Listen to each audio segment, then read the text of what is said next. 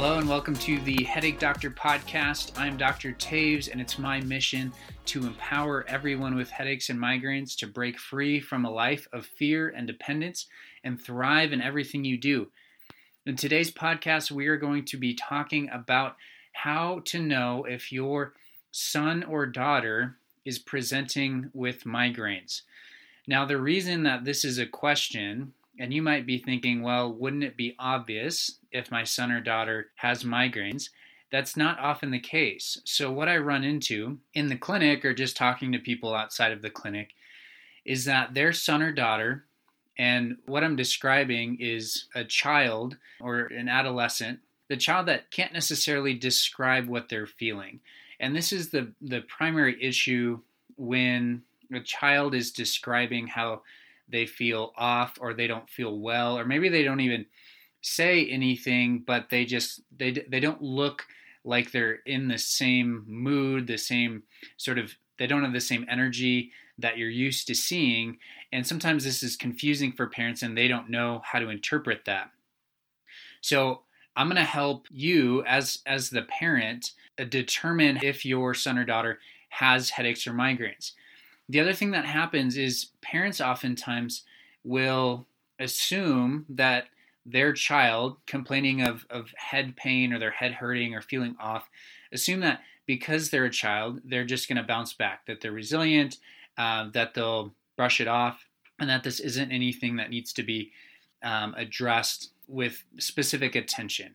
Something that can't just be slept off or, drink water, as my mom always used to tell me. And so that's the other thing I'm going to address is, as a parent, how do you approach that?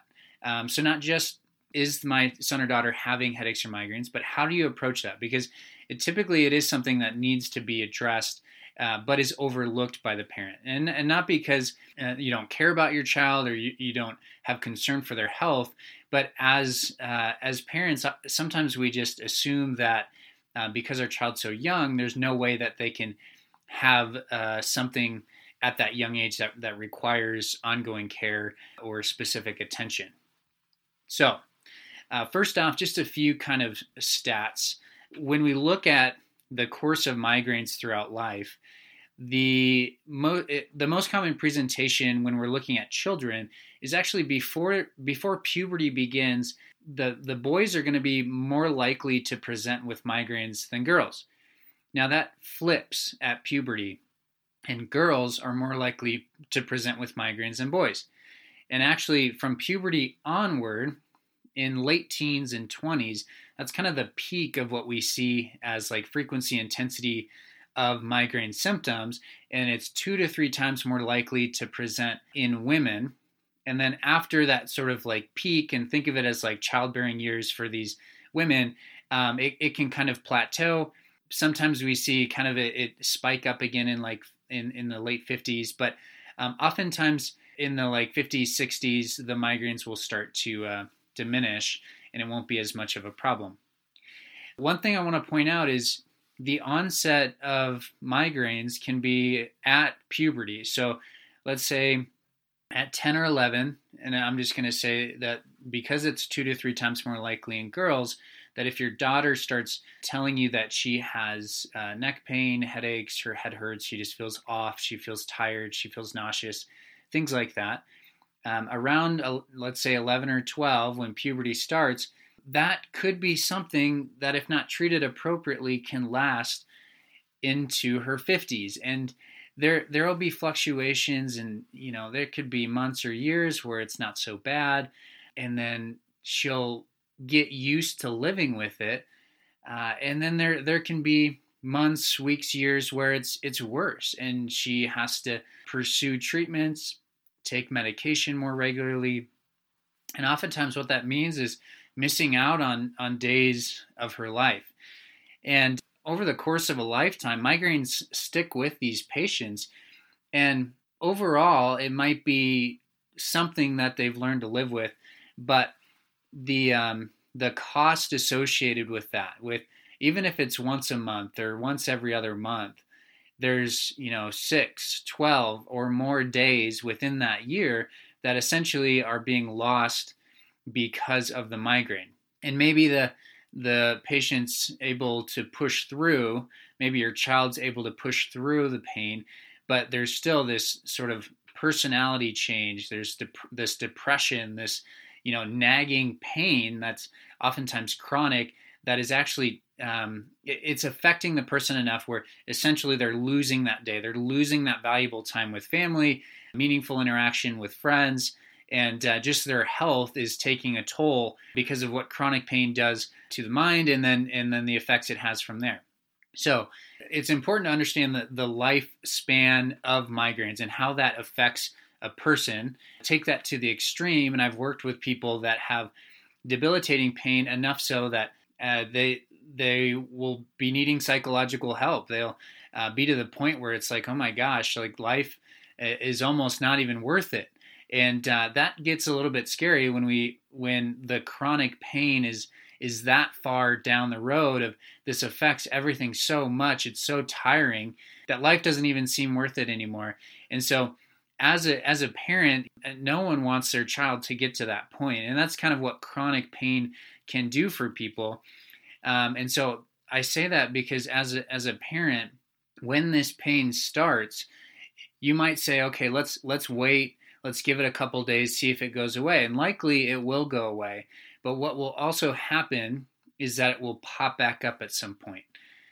And the thing I want parents to know is that it's always easier to treat the symptoms early on. And that's true with just about anything.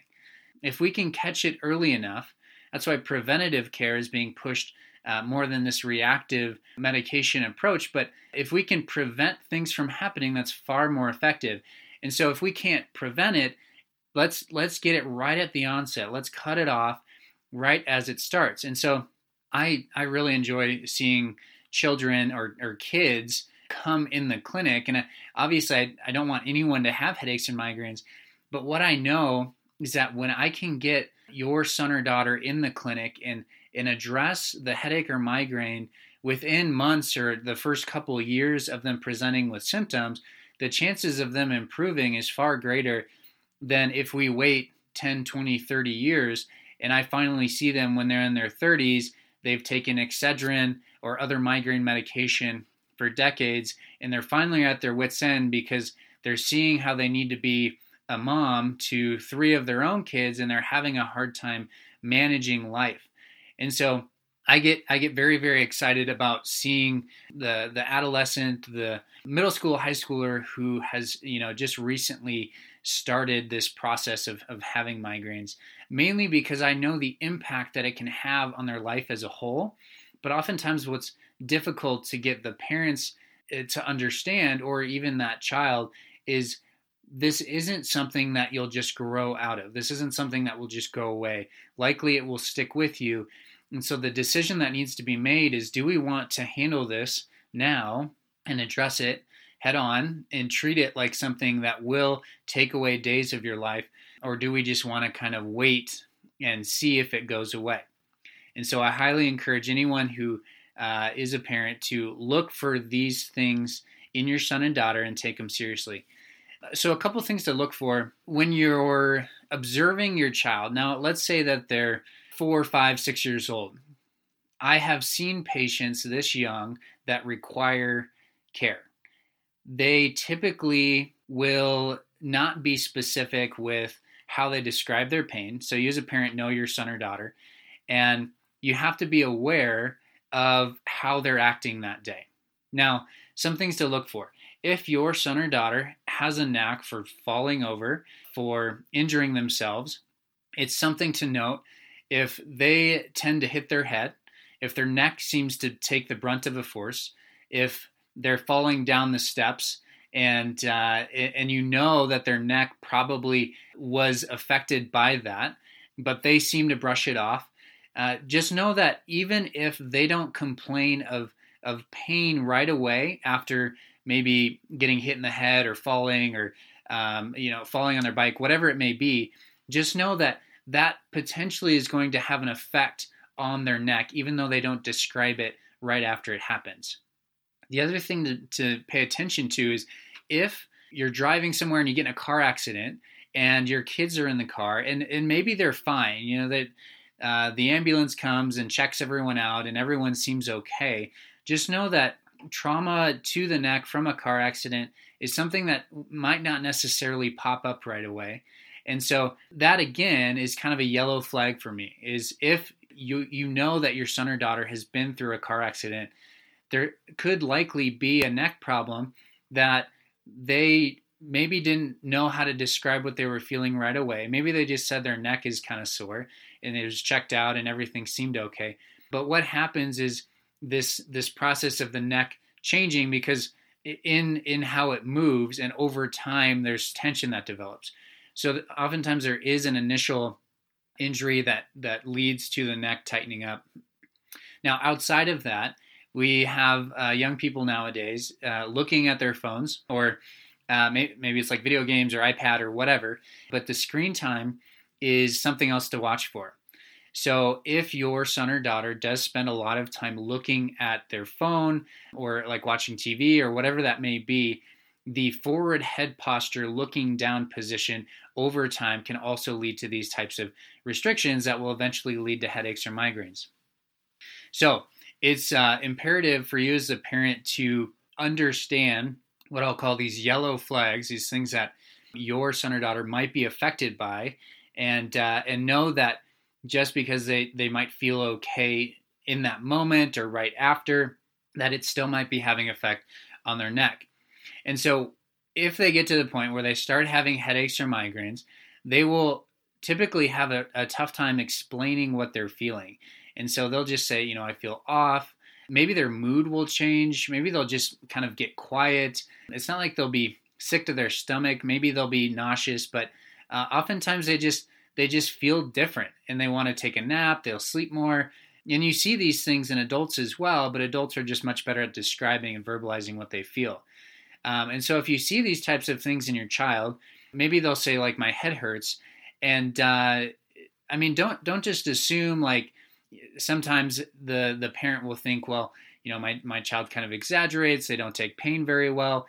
Having pain in the head is not a normal thing for any child, whether they take pain well or not.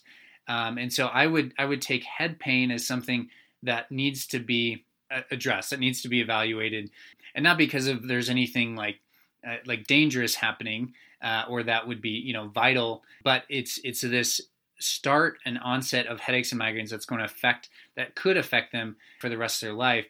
And if you start to see that, just know in kids that's not normal. Oftentimes kids are going to be more vulnerable to this stuff. And a lot of times I'm working with patients in their 30s and 40s, and they've had pain since kind of, adolescence or high school. And what happens is, we have our 10, 12 pound head. And at a young age, our neck is not necessarily equipped to handle all the crazy things we put it through as a child. So all of those, like falling down the stairs, taking a spill on our scooter or bike, jumping on the trampoline, attempting a front flip and totally messing up. I mean, that stuff it puts a toll on the neck when we have this sort of the weight of a bowling ball on the spine, and the spine can't necessarily adjust or accommodate to all the things that we do as a child. And so children can be more susceptible to this. I would argue that most of the people that I see, the tension that presents in their neck is likely something that started in childhood, and their symptoms may just present later in life. So that's kind of what to look for. Your son or daughter saying they have head pain, just their mood being different, needing to take more naps, saying that they feel off, and know that head pain is not a normal thing for kids and should be something that's addressed by a physical therapist, looking at their neck, seeing what their neck presents like, and then treating that, because treating it at a young age is so very important.